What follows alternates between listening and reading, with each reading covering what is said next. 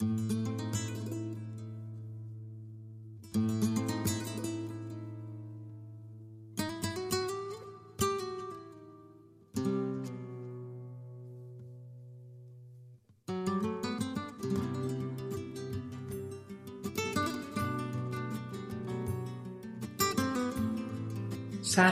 آورلیانو بوئندیا 32 بار قیام کرد و در تمام آنها شکست خورد. از 17 زن مختلف صاحب 17 پسر شد که همه آنها قبل از آنکه به سن 35 سالگی برسند یکی بعد از دیگری کشته شدند. از 14 سوء قصد 73 دام و یک تیرباران جان سالم به در برد.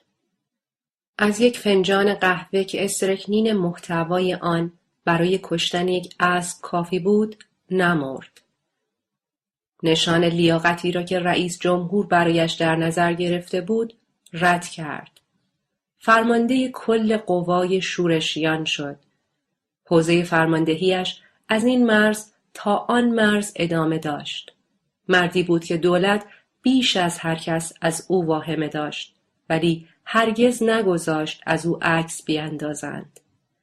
از حقوق بازنشستگی که دولت پس از جنگ برایش تعیین کرده بود صرف نظر کرد و تا سنین پیری با فروش ماهی‌های کوچک طلایی که در کارگاه خود در ماکندو می‌ساخت زندگی گذراند.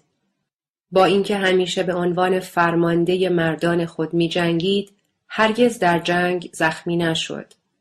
تنها باری که زخمی شد پس از امضای عهدنامه نیرلندیا بود که به جنگ‌های تقریباً 20 ساله داخلی پایان می‌داد. شخصاً خودش را زخمی کرد. با تپانچه گلوله‌ای به سینه خود شلیک کرد، ولی گلوله بی آنکه به او صدمه‌ای بزند از سینه‌اش داخل شد و از پشتش خارج شد. تنها چیزی که از آن همه بر جای ماند یکی از خیابان‌های ماکندو بود که به احترام او اسم گذاری شده بود. اما همانطور که خود او چند سال قبل از آن که از پیری بمیرد گفت، سحرگاه روزی که همراه 21 مرد شهر را ترک می کرد تا به قوای ژنرال ویکتوریو مدنیا ملحق شود، هرگز انتظار هیچ یک از آن وقایع را نمی کشید.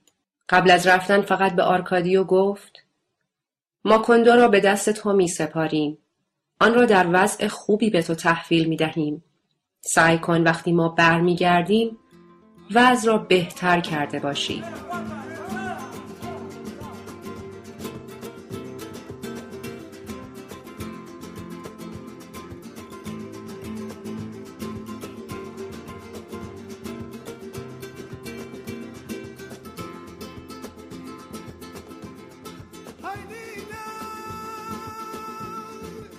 آرکادیو سفارش او را مطابق برداشت شخصی خودش عملی کرد. با الهام از تصاویر یکی از کتاب‌های ملکیادس برای خود یک اونیفرم نظامی درست کرد که سرشانه‌هایش گلاب تندوزی شده بود. شمشیر سروان تیرباران شده را هم با منگوله‌های طلایی به کمر بست. 2 توپ را دم دروازه شهر برپا کرد و به شاگردان سابقش که خود تحریکشان کرده بود اونیفرم نظامی پوشانید و آنها را با اسلحه در خیابانها رها کرد تا به بیگانگان قدرت نمایی کنند. حیله‌ای 2 جانبه بود. قوای دولتی تا 10 ماه جرأت نمی کرد به آن حمله ور شود و بالاخره وقتی حمله کرد چنان لشکری فرستاده بود که در عرض نیم ساعت شهر را تصرف کردند. آرکادیو از اولین روز حکومت خود نشان داد که از تصویب نامه خیلی خوشش می آید. روزی 4 تصویب نامه می خواند و هرچه به فکرش می رسید در آن می گنجاند. خدمت وظیفه را برای پسران بالاتر از 18 سال اجباری کرد. اعلام کرد که هر جانوری که بعد از ساعت 6 بعد از ظهر در خیابانها دیده شود به مصرف عمومی خواهد رسید.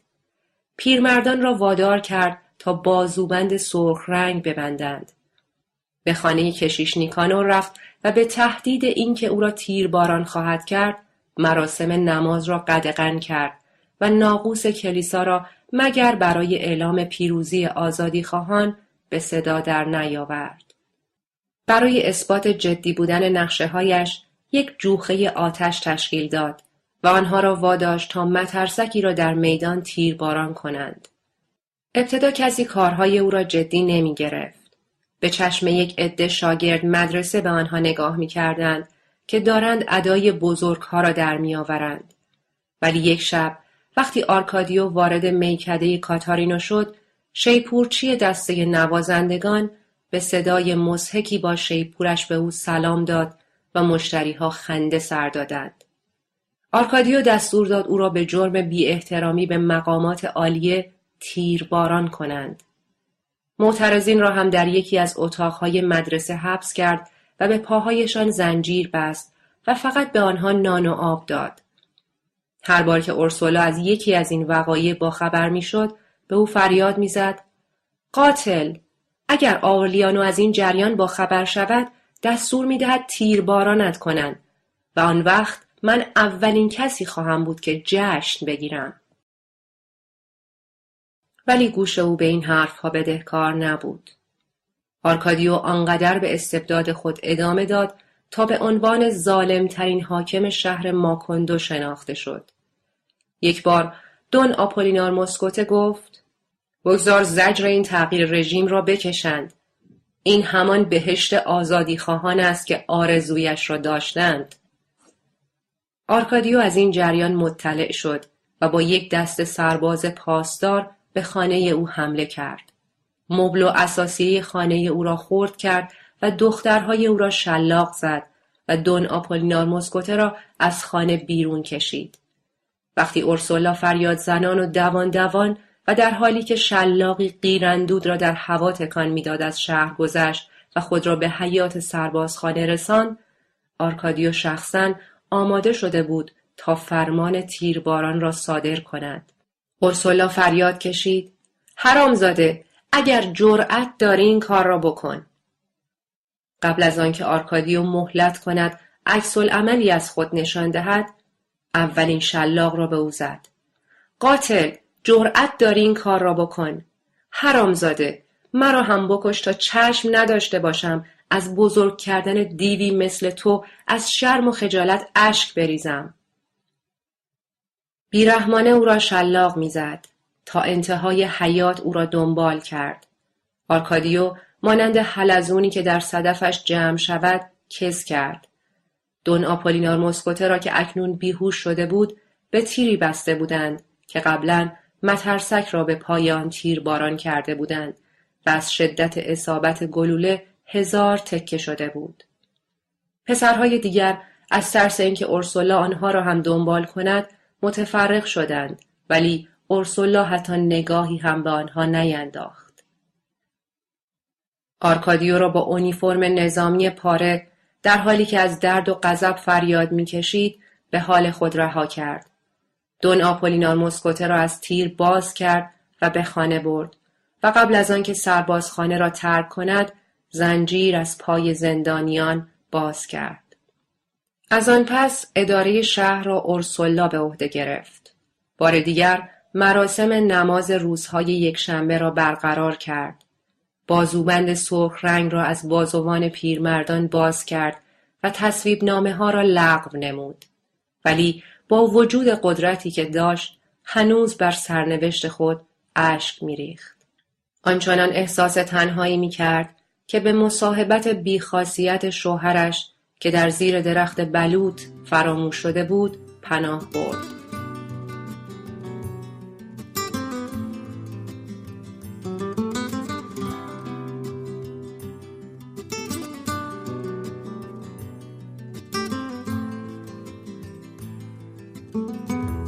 همانطور که بارانهای ماه ژوئن سایبان را تهدید به فرو ریختن می‌کرد، به شوهرش می‌گفت: ببین به چه روزی افتاده ایم؟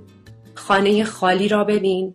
بچه‌های من دور دنیا پراکنده شدند و ما 2 نفر درست مثل گذشته باز تنها مانده ایم. خود آرکادیو بوئندیا که در خلایی گنگ فرو رفته بود، گوش شنیدن شکایات او را نداشت. در آغاز جنون احتیاجات روزانه خود را با جملات لاتین بیان می کرد و وقتی آمارانتا برایش غذا می آورد با ادراکی زودگذر ناراحتیش را به او می گفت و بادکش و ضماد خردل او را با مهربانی قبول می کرد. ولی وقتی اورسولا به نزدش می رفت تا برایش درد دل کند، دیگر مغزش هر گونه حسی را از دست داده بود. اورسولا او را همانطور که روی نیمکتش نشسته بود آهسته آهسته می شست و در همان حال اخبار خانوادگی را برایش تعریف می کرد. پشت او را با فرچه و کف صابون می مالید و می گفت آرلیانو 4 ماه پیش به جنگ رفت و دیگر هیچ خبری از او نداریم. خوزه آرکادیو برگشته. مرد عظیم و جثه‌ای شده. قدش از تو هم بلندتر است. تمام بدنش را خالکوبی کرده. ولی فقط مایه آبروریزی ما شده و بس. حس کرد شوهرش از شنیدن اخبار بد غمگین می شود. آن وقت تصمیم گرفت به او دروغ بگوید. همانطور که بر مدفوع او خاکستر می ریخت تا با خاکانداز از زمین بردارد گفت حرفم را حتما باور نمی کنی.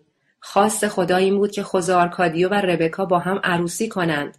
حالا هم خیلی خوشبخت دارند با هم زندگی می کنند. مجبور بود در دروغ گفتن صداقت به خرج بدهد و همین امر سبب می شد که دروغهایش باعث تسلی خاطر خودش نیز بشود. گفت آرکادیو یک مرد حسابی و جدی شده است. یک مرد خیلی شجاع. با اونیفرم و شمشیرش جوان خیلی خوش قیافه‌ای شده. درست مثل این بود که با مرده صحبت می کرد. چون خوزه آرکادیو بوئندیا دیگر به مرحله‌ای رسیده بود که مغزش نگرانی را حس نمی کرد. اما اورسولا باز اصرار می ورزید. در مقابل گفته های اورسولا چنان آرام و بی تفاوت بود که اورسولا تصمیم گرفت او را از درخت باز کند. ولی او حتی از نیمکتش تکان هم نخورد. همانجا در معرض آفتاب و باران باقی ماند. گویی آن تسمه ها چندان فایده‌ای هم در بستن او نداشتند. برای اینکه نیروی مافوق قدرت او را با آن تسمه ها به تنه درخت بلوط چسبانده بود. نزدیک ماه اوت که زمستان گویی خیال داشت تا ابد ادامه پیدا کند، اورسولا بالاخره موفق شد خبری به او بدهد که کمی بوی حقیقت میداد. به او گفت هیچ باورت می شود که هنوز بخت با ما یار باشد؟ آمارانتا و آن مرد ایتالیایی که نماینده و تعمیرکار پیانولا بود خیال دارند با هم ازدواج کنند. در حقیقت دوستی بین آمارانتا و پیترو کرسپی در پناه حمایت اورسولا که این مرتبه لازم نمیدید در ملاقات‌های آنها شرکت کند و مراقب آنها باشد عمیق‌تر شده بود.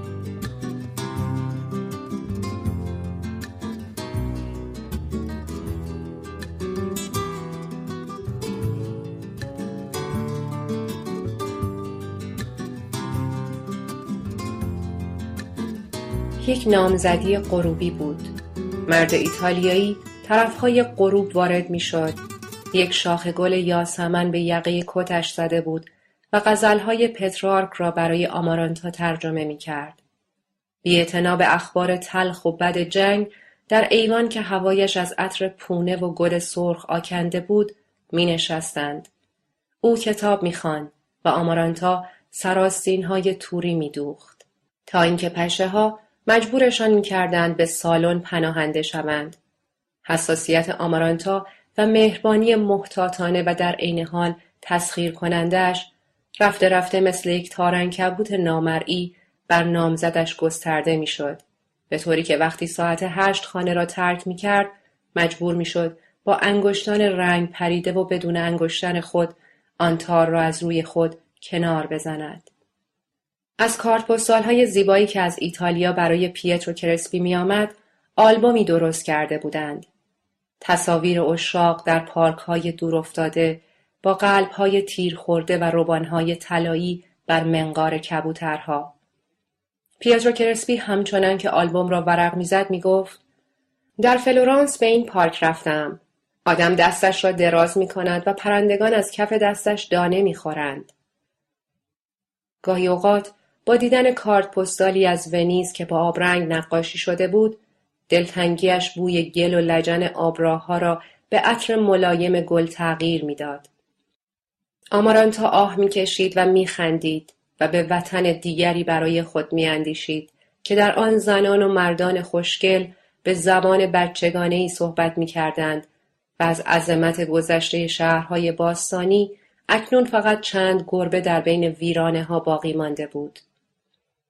پیترو کرسپی در جستجوی خود پس از عبور از اقیانوس و پس از اشتباهی گرفتن شهوت ربکا با عشق، اکنون عشق را یافته بود. سعادت او قدم به قدم با ثروت پیش می رفت. مغازه او اکنون یک ساختمان بزرگ را در بر می گرفت. آکنده از رویا بود. نمونه هایی از برج ناقوس فلورانس با نواختن موسیقی کاریون ساعت را اعلام می کرد و با گشودن جعبه های موسیقی سورنتو و جاپودری های کشور چین آهنگ های 5 نوتی به گوش می رسید. تمام آلات موسیقی که بتوان تصورش را کرد و تمام اسباب بازی های کوکی که ممکن بود وجود داشته باشد در مغازه او یافت می شد. برادر کوچکش برونو کرسپی مسئولیت اداره مغازه را عهدهدار شده بود، چون پیترو کرسپی دیگر وقت نمی کرد حتی به کلاس های موسیقی برسد. به همت او خیابان ترک ها با تلألؤ اشیای عجیب و غریب تبدیل به واحه‌ای پر از موسیقی شده بود که حکومت استبدادی آرکادیو و کابوس جنگ را از یاد همه برده بود. وقتی اورسولا بار دیگر مراسم نماز یکشنبه را در کلیسا برقرار کرد، پیترو کرسپی یک آکوردئون آلمانی به کلیسا هدیه کرد و گروه همخوانی را از بچه‌ها تشکیل داد و با آهنگ گرگوریان مراسم نماز آرام کشیش نیکانور را نشاط بخشید. هیچ کس شک و شبهه‌ای نداشت که آمارانتا با ازدواج با او زن خوشبختی خواهد شد. بیان که در احساسات اسراف کنند، در مسیر طبیعی قلب خود به مرحله‌ای رسیدند که تنها کار باقی مانده تعیین تاریخ عروسی بود. به اشکالی بر نخوردند. اورسولا در باطن خود را محکوم می‌کرد که با به تعویق انداختن‌های مکرر تاریخ ازدواج ربکا سرنوشت او را عوض کرده است و مایل نبود یک بار دیگر نیز به خاطر تأسف در فجایع جنگ و غیبت آرلیانو و وحشیگری آرکادیو و اخراج خوز آرکادیو و ربکا از خانه سوگواری به خاطر مرگ رمدیوس را در درجه دوم اهمیت قرار دهد. با نزدیک شدن عروسی، پیترو کرسپی اظهار کرد که آرلیانو خوزه را مانند فرزند خود دوست دارد و او را به عنوان فرزند ارشد قبول خواهد کرد. همه چیز حاکی از این بود که آمارانتا به سوی سعادتی بی دغدغه پیش می رود. او برخلاف ربکا کوچکترین نگرانی از خود نشان نمی داد. با همان صبر و حوصله‌ای که رومیزی رنگ می کرد، شاهکارهایی از تور می دوخت و طاووس‌های رنگارنگی گلدوزی می کرد. در انتظار بود که پیترو کرسپی بی‌طاقت شود. عاقبت چنین روزی همراه باران‌های شوم ماه اکتبر فرا رسید.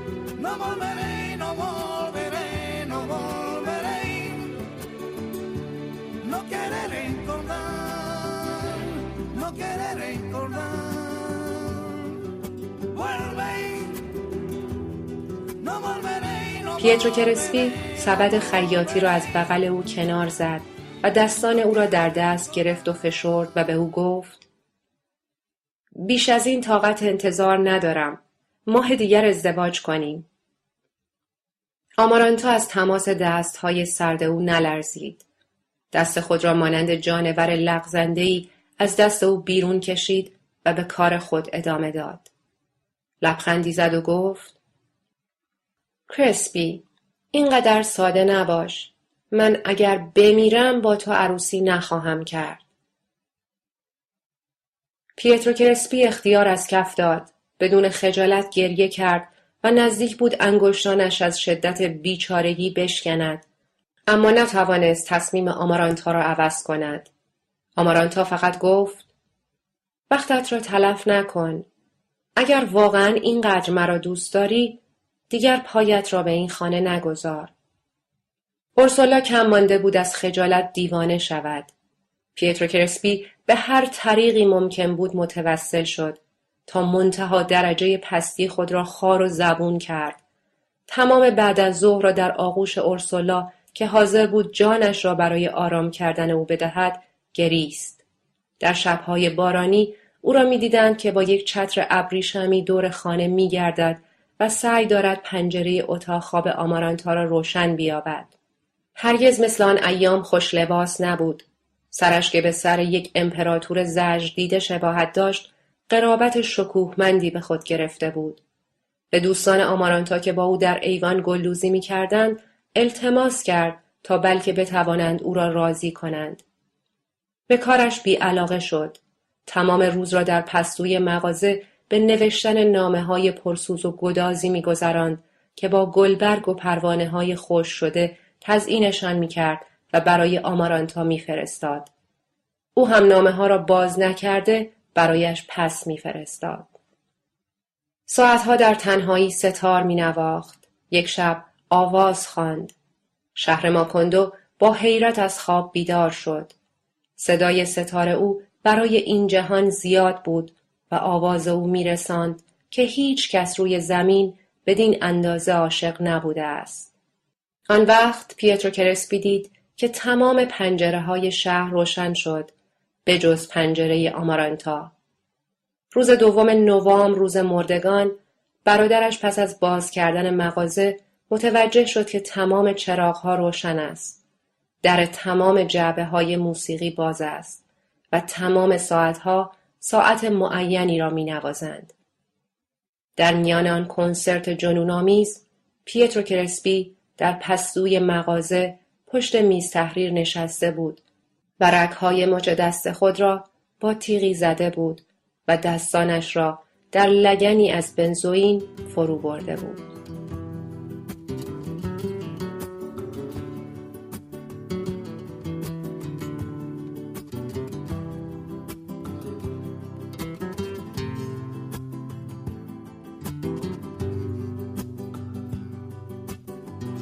اورسولا اعلام کرد که در خانه بالای سر مرده بیدار می‌مانند و عزاداری می‌کنند. پدر روحانی نیکانور با انجام مراسم مذهبی و به خاک سپردن او در زمین مخالف بود. ولی اورسولا مصممانه در مقابل او ایستادگی کرد و گفت: نه شما و نه من قادر به فهمش نیستیم، ولی او مرد مقدسی بود. از این رو برخلاف اراده شما او را در مجاورت قبر ملکیادس به خاک خواهم سپرد. با پشتیبانی تمام شهر همین کار را هم کرد و مراسم تشییع جنازه با شکوهی انجام داد. آمارانتا از اتاقش بیرون نیامد. از روی تخت خواب خود به گریه و زاری اورسولا و صدای رفت و آمد و زمزمه جمعیت که خانه را در خود می گرفت و به زجه سوگواران گوش می داد. بعد خانه در سکوتی فرو رفت که بوی گلهای لگدمال شده از آن به مشام می رسید. تا مدتها پس از آن طرفهای غروب بوی عطر پیترو کرسپی را می شنید. ولی با قدرت هرچه تمامتر سعی کرد دیوانه نشود. اورسولا او را به حال خود رها کرد. حتی در بعد از ظهری که آمارانتا به آشپزخانه رفت و دستش را توی زغالهای گداخته بخاری فرو برد، او سرش را بلند نکرد تا نگاه ترحم‌آمیزی به او بیاندازد. دست آمارانتا چنان درد گرفت که دیگر درد را حس نکرد. فقط بوی گوشت سوخته به مشامش خورد. سوزاندن دست چاره احمقانه‌ای برای فرار از پشیمانی بود. چندین روز متوالی به دستش ضماد سفیده تخم مرغ بست و هنگامی که سوختگی دستش برطرف شد، گویی سفیده تخم مرغ روی قلبش را هم پوشاند. تنها نشانه خارجی که از آن واقعه باقی ماند، یک باند سیاه رنگ بود که به دست سوختش بست و تا آخر عمر باز نکرد.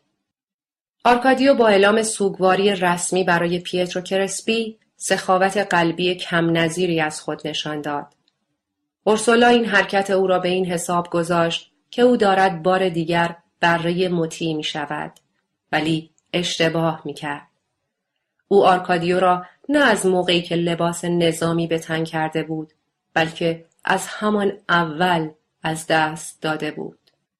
اورسولا تصور می‌کرد او را مثل پسر خود بزرگ کرده است، همانطور که ربکا را مثل دختر خود بزرگ کرده بود، بدون هیچ گونه امتیاز یا تبعیض. ولی آرکادیو در بحبوحه طاعون بیخوابی و ذوق و شوق اورسولا و جنون خوزآرکادیو بوئندیا و گوشه‌گیری آورلیانو و رقابت کشنده آمارانتا و ربکا، پسر بچه تنها و وحشت زده‌ای بار آمده بود. آورلیانو به او خواندن و نوشتن آموخته بود، ولی به چیزهای دیگری فکر می‌کرد. درست مثل یک بیگانه با او رفتار می‌کرد. لباسهای خود را موقعی که می‌خواست دور بیاندازد به او می‌داد. ویسیتاسیون آنها را برایش اندازه می‌کرد. آرکادیو از آن کفش‌هایی که برایش بزرگ بود و شلواری که پر از وصله بود و از کفل خود که شبیه کفل زنان بود زجر می‌کشید. هرگز موفق نشد با کسی بهتر از ویسیتاسیون و کاتائوره به زبان خودشان رابطه برقرار کند. تنها کسی که واقعاً به او رسیده بود ملکیادس بود. نوشته‌های غیرقابل فهم خود را برایش می‌خواند و هنر عکاسی را به او آموخته بود. هیچ کس ممکن نبود تصور کند که چقدر در تنهایی بر مرگ ملکیادس اشک ریخته بود و چطور دیوانه‌وار با خواندن اوراق و دستورهای او سعی کرده بود او را زنده کند.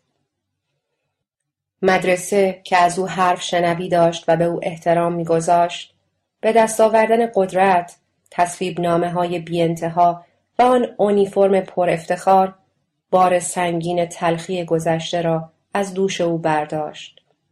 یک شب در میکده کاتورینو یک نفر جرأت به خرج داد و به او گفت: تو شایستگی نام خانوادگی خودت را نداری. برخلاف انتظار همه، آرکادیو حکم تیرباران او را صادر نکرد. در عوض گفت: با کمال افتخار باید بگویم که نام خانوادگی من بوئندیا نیست.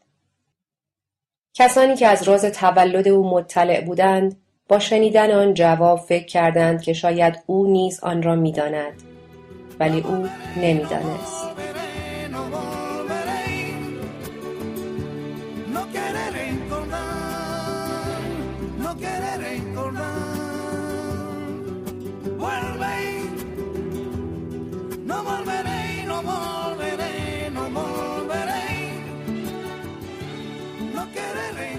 پیلار ترنرا مادر او که در تاریخخانه عکاسی خونش را به جوش آورده بود برایش وسوسه‌ای شده بود.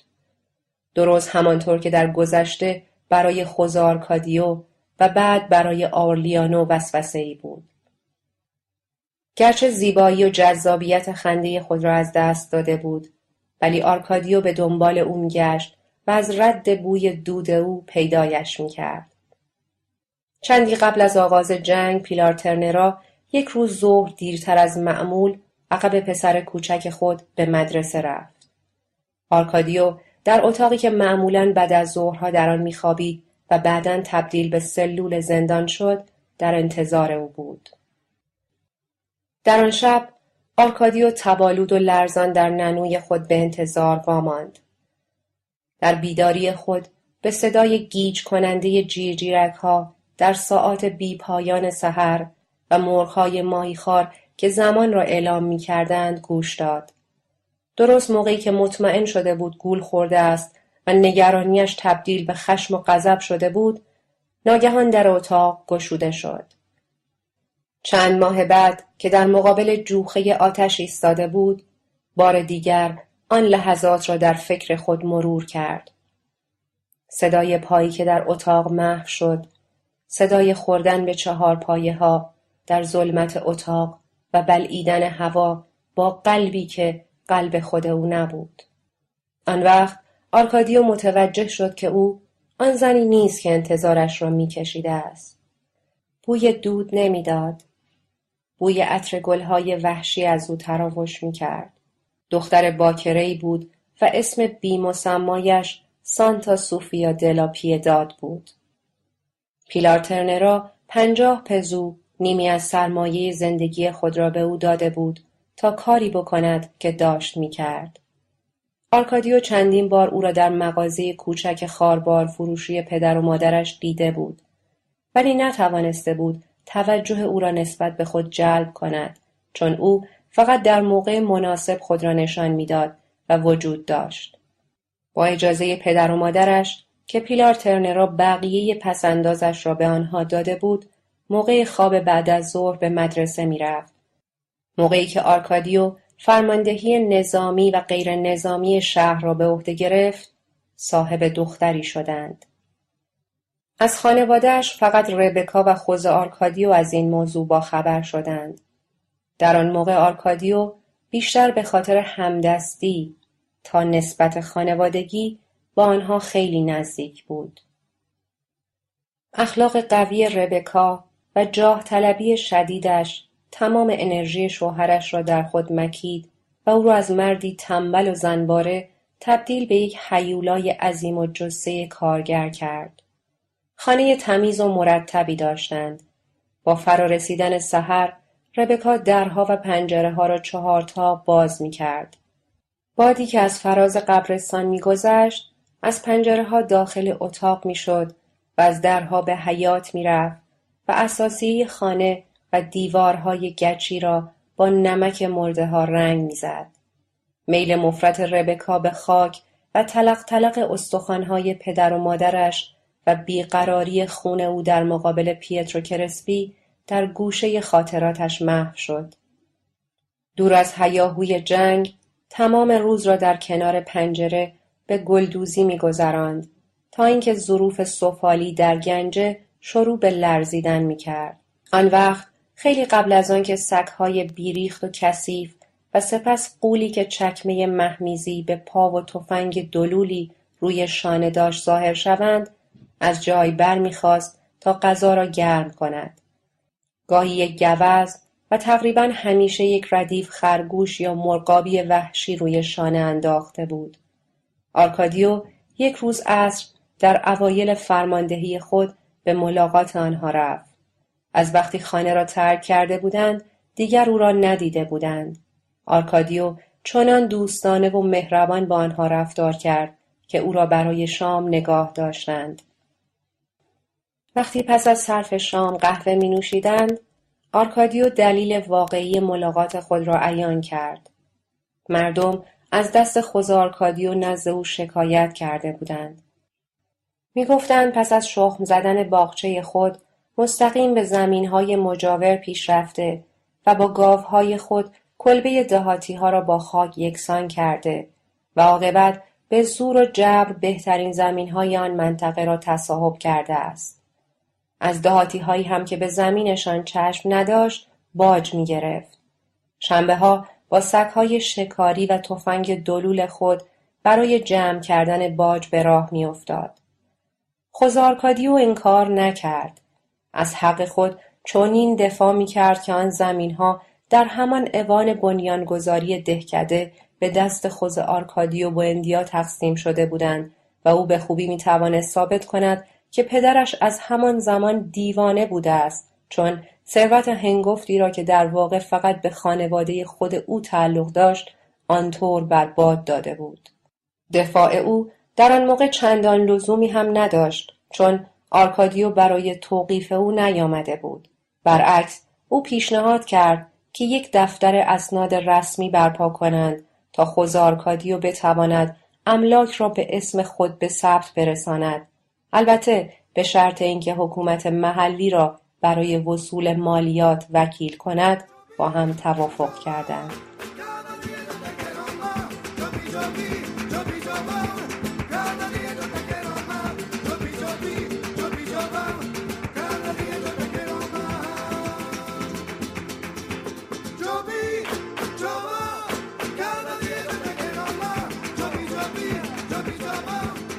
سالها بعد وقتی سرهنگ آورلیانو بوئندیا قباله های املاک را بازرسی می کرد، متوجه شد که تمام اراضی بین حیاط منزل خوزه آرکادیو و افق، حتی قبرستان، به اسم برادرش به ثبت رسیده است و کشف کرد که در طول 11 ماه فرماندهی آرکادیو نه تنها از مردم مالیات می گرفته، بلکه برای صدور اجازه دفن مردگان آنها در زمین‌های خوز آرکادیو نیز از آنها پول گرفته است. اورسولا از آنچه همه خبر داشتند، ولی برای اینکه دردی بر دردهای او نیفزایند از او مخفی می‌کردند، چند ماه بعد خبردار شد. ابتدا به موضوع مشکوک شد. همانطور که سعی داشت قاشقی از شربت آلبالو به دهان شوهرش بریزد، با تفاخر ساختگی به شوهرش گفت: آرکادیو دارد خانه می سازد. سپس بی اراده آهی کشید و ادامه داد: نمیدانم چرا خیال می کنم کاسه‌ای زیر نیم کاسه باشد. بعد وقتی فهمید آرکادیو نه تنها خانه‌ای برای خود ساخته، بلکه مبل‌های ساخت وین نیز سفارش داده است، شکش تبدیل به یقین شد که آرکادیو از سرمایه ملت سوء استفاده می کند. یک شنبه روزی پس از مراسم نماز او را دید که در خانه‌اش با افسران ورق بازی می کند. فریاد زد: تو مایه ننگ خانواده ما هستی. آرکادیو اهمیتی به گفته او نداد. آن وقت بود که اورسولا فهمید آرکادیو یک دختر 6 ماهه دارد و سانتا سوفیا دلا پیداد که با او زندگی می کند بار دیگر آبستن است. تصمیم گرفت به سرهنگ آورلیانو بوئندیا در هر کجا که هست نامه‌ای بنویسد و او را از ماجرا مطلع کند. ولی حوادثی که پشت سر هم رخ داد نه تنها مانع شد که او تصمیم خود را عملی کند، بلکه او را از آن تصمیم پشیمان هم کرد. جنگ که تا آن موقع فقط کلمه‌ای بود برای تشریح وضعیتی مبهم و دوردست، تبدیل به حقیقتی ثابت و تلخ شد. اواخر ماه فوریه، پیرزنی که سیمای خاکستری رنگی داشت، سوار بر یک الاغ با یک بار جارو وارد ماکوندو شد. چنان حال نزاری داشت که نگهبانان بی آنکه چیزی بپرسند به او اجازه ورود دادند. او نیز یکی از فروشندگانی بود که اغلب از شهرهای منطقه باطلاق به آنجا می آمدند. یک راست به سربازخانه رفت. آرکادیو او را در محلی که زمانی کلاس مدرسه بود و اکنون تبدیل به اردوگاه شده بود پذیرفت. چند ننوی جمع شده از دیوار آویزان بود و در گوشه اتاق تشک‌ها روی هم انباشته شده بود و تفنگ‌ها و تپانچه‌ها اینجا و آنجا روی کف اتاق ریخته بود. پیرزن قبل از معرفی خود با سلامی نظامی قد راست کرد. من سرهنگ گریگوریو استیونسن هستم. اخبار بدی آورده بود. به شکست آخرین مراکز نیروهای مقاومت آزادی خواهان چیزی نمانده بود. سرهنگ آورلیانو بوئندیا که در نزدیکی ریو آچا مشغول عقب نشینی بود، برای آرکادیو پیغامی فرستاده بود. او میبایستی بدون مقاومت شهر را تسلیم کند، البته به شرط اینکه به زندگی و اموال آزادی خواهان صدمه‌ای وارد نیاید. آرکادیو آن قاصد عجیب را که به خوبی میتوانست یک مادر بزرگ فراری باشد با ترحم ورانداز کرد. گفت: طبیعتاً شما از طرف ایشان مدرک کتبی همراه دارید. قاصد گفت: چون این چیزی همراه ندارم. تصدیق خواهید کرد که با وضع فعلی نمیتوان مدرکی همراه داشت که باعث سوء ظن بشود.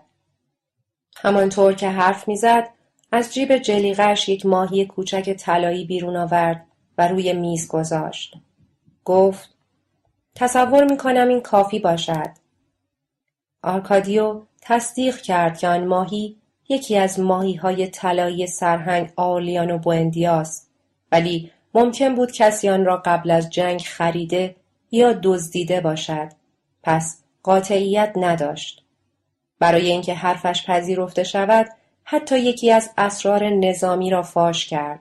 گفت مأموریت دارد به کراسائو برود و امیدوار است در آنجا تبعید شدگان جزایر کارائیب را جمع آوری کند و اسلحه و تدارکات بخرد و در پایان سال حمله ای را آغاز کند و سرهنگ آورلیانو بوئندیا که به آن نقش ایمان داشت هر گونه فداکاری او را در آن موقع بیهوده می‌دانست. با این همه آرکادیو نرم شدنی نبود. دستور داد تا وقتی هویت قاصد معلوم نشده او را زندانی کنند و تصمیم گرفت تا پای مرگ از شهر دفاع کند. نتیجه تصمیم او چندان نپایید. خبر شکست خوردن آزادی خواهان روز به روز به حقیقت نزدیکتر می شد. اواخر ماه مارس در سپیده دمی که بارانهای بی موقع می بارید، آرامش هفته‌های گذشته ناگهان با صدای شیپور و شلیک بلافاصله توپی که برج ناقوس کلیسا را ویران کرد به هم خورد.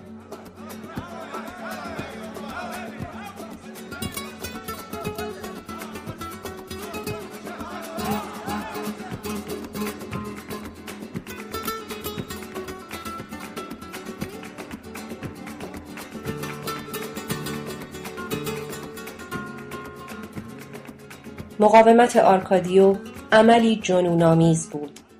تنها 5 سرباز در اختیار داشت که چندان مسلح نبودند و هر یک بیش از 20 فشنگ نداشتند. ولی شاگردان سابق او بین این عده بودند و چون از بیانیه‌های طولانی او سخت به هیجان آمده بودند، حاضر بودند جان خود را فدا کنند. در میان صدای رفت و آمد چکمه‌ها و دستور و فرمانهای مختلف و توپ‌هایی که زمین را می‌لرزاند و بین شلیک‌های گوشخراش و صدای بیهوده شیپورها، کسی که ادعا داشت سرهنگ گریگوریو استیونسن است، موفق شد با آرکادیو صحبت کند.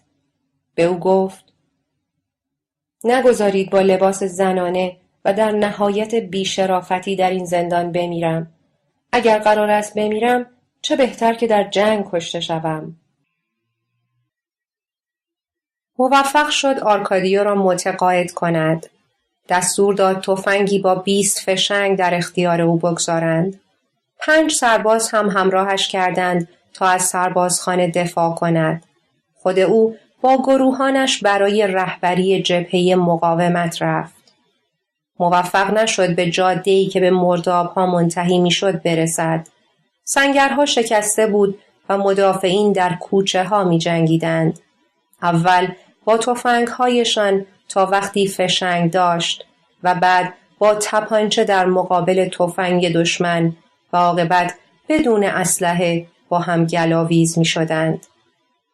با نزدیک شدن شکست چند زن با چوب دستی و کارد آشپزخانه خود را به کوچه ها انداختند.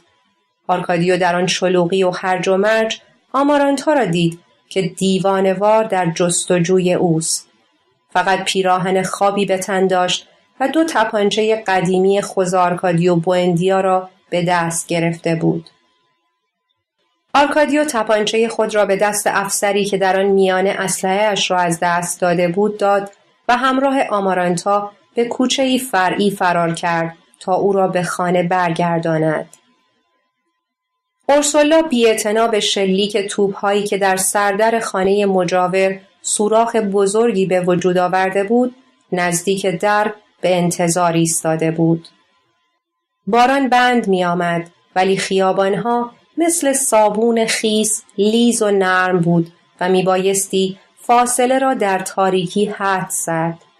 آرکادیو آمارانتا را به دست اورسولا سپرد و با 2 سربازی که از گوشه‌ای بیرون جهیده بودند و شلیک می‌کردند روبرو شد. 2 تپانچه قدیمی که سالها گوشه گنجه افتاده بود کار نکرد. اورسولا که آرکادیو را با هیکل خود پوشانده بود سعی کرد او را به خانه بکشاند. فریاد زد: تو را به خدا بیا، به اندازه کافی دیوانگی کرده ای. سربازها تفنگ‌های خود را به طرف آنها هدف گرفتند. یکی از آنها گفت: خانم، از جلوی او کنار بروید وگرنه هر چه دیدید از چشم خودتان دیدید. آرکادیو اورسولا را به طرف خانه راند و تسلیم شد. اندکی بعد شلیک پایان یافت و ناقوس‌های کلیسا نواختن گرفت. جبهه مقاومت در کمتر از نیم ساعت شکست خورده بود. حتی 1 نفر از سربازان آرکادیو هم از آن معرکه جان سالم به در نبرد، ولی قبل از کشته شدن 300 سرباز را کشته بودند. آخرین جبهه سربازخانه بود. کسی که ادعا داشت سرهنگ گریگوریو استیونسن است، قبل از آن که به آنجا حمله ببرند، زندانیان را آزاد کرده بود و به مردان خود دستور داده بود خارج بشوند و در خیابانها بجنگند. فشنگ‌گذاری دقیق و نشانه‌گیری عالی او با 20 فشنگ از پنجره‌های مختلف چنین می‌رساند که سربازخانه به نحو احسن از خود دفاع می‌کند. در نتیجه دشمن آنجا را به توپ بست. افسری که فرماندهی قوای دشمن را به عهده داشت از خالی دیدن سربازخانه سخت متعجب شد. فقط یک مرد روی زمین افتاده بود و کشته شده بود. زیر شلواری به پا داشت و تفنگ خالیش هنوز به دستی بود که گلوله توپ از بدنش جدا ساخته بود. گیسوان زنانه او با شانه‌ای به پشت گردن جمع شده بود و از گردنش یک ماهی کوچک طلایی با زنجیری آویخته شده بود. وقتی با نوک چکمه او را برگرداند و چراغی به صورتش افکند، دهانش از تعجب باز ماند. گفت: کثافت.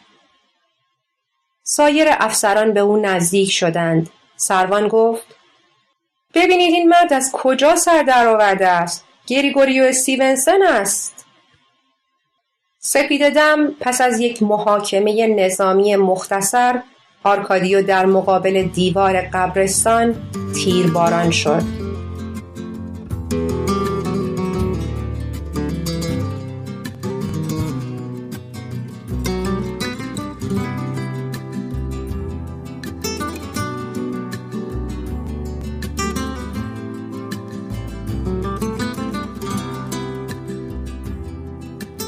در 2 ساعت آخر عمر نمی‌توانست درک کند که چرا ترسی که از بچگی او را عذاب داده بود ترکش کرده است.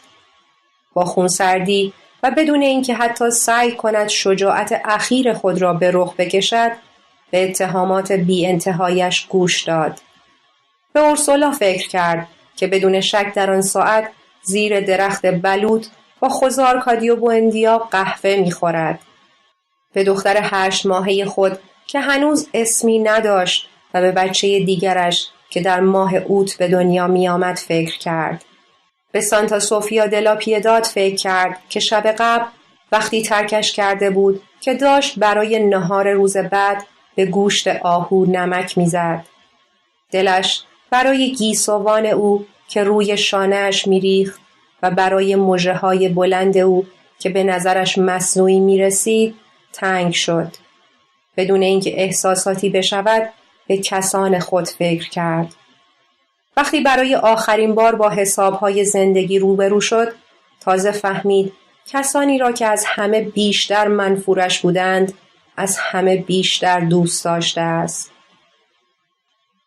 رئیس محکمه نظامی آخرین نطق خود را آغاز کرده بود که آرکادیو متوجه شد 2 ساعت گذشته است. ریاست می گفت: گرچه برای اتهامات وارده بر محکوم مدارک کافی در دست نداریم، ولی لجام گسیختگی جنایتکارانه و کمبود احساس مسئولیت متهم که زیر دستانش را به مرگی بیهوده سوق داد، کافی است تا برای او حکم اعدام در نظر گرفته شود. در مدرسه نیمه ویران، همانجا که برای اولین بار احساس قدرت کرده بود، در چند قدمی اتاقی که اولین بار در آن با عشق آشنا شده بود، مراسم رسمی مرگ به نظر آرکادیو مسخره می رسید.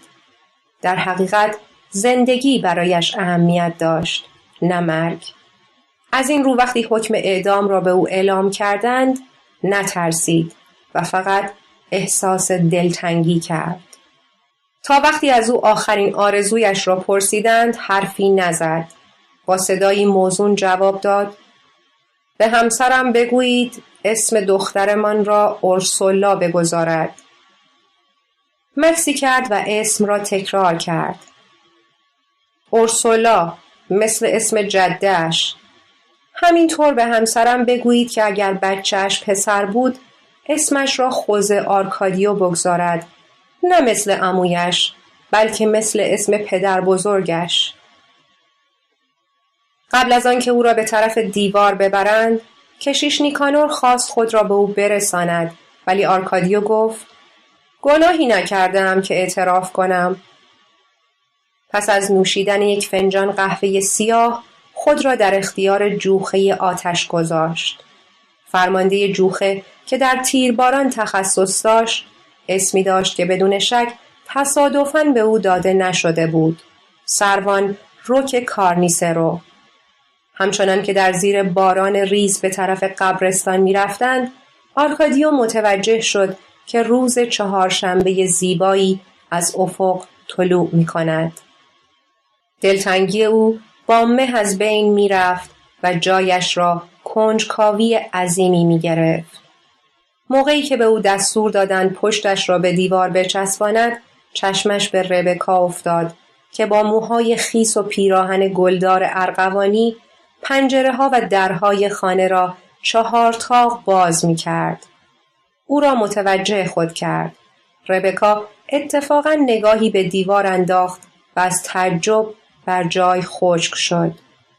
به سختی توانست واکنشی نشان دهد و دستش را برای خداحافظی به طرف آرکادیو تکان دهد. آرکادیو نیز دستش را به طرف او تکان داد. در آن لحظه از لوله تفنگ‌هایی که به طرف او نشانه گیری شده بود دود بلند می‌شد. نوشته‌هایی را که ملکیادس برایش خوانده بود به وضوح شنید. صدای قدم‌های سانتا سوفیا دلا پیداد باکره را در کلاس شنید و در دماغ خود همان سختی یخزده‌ای را احساس کرد که در دماغ جسد رمدیوس دیده بود. باز هم توانست فکر کند: یادم رفت بگویم اگر بچه‌ام دختر به دنیا آمد اسمش را رمدیوس بگذارند. آن وقت گویی پنجه جانور درنده عظیمی او را از هم بدرد، تمام وحشتی را که در زندگی عذابش داده بود حس کرد. سروان دستور شلیک داد. آرکادیو فقط فرصت کرد سینه خود را جلو بیاورد و سرش را بالا بگیرد، بیان که بفهمد آن مایع سوزانی که رانهایش را می سوزاند از کجای بدنش بیرون می ریزد. فریاد کشید: قرمساق‌ها، زنده باد حزب آزادی خواه!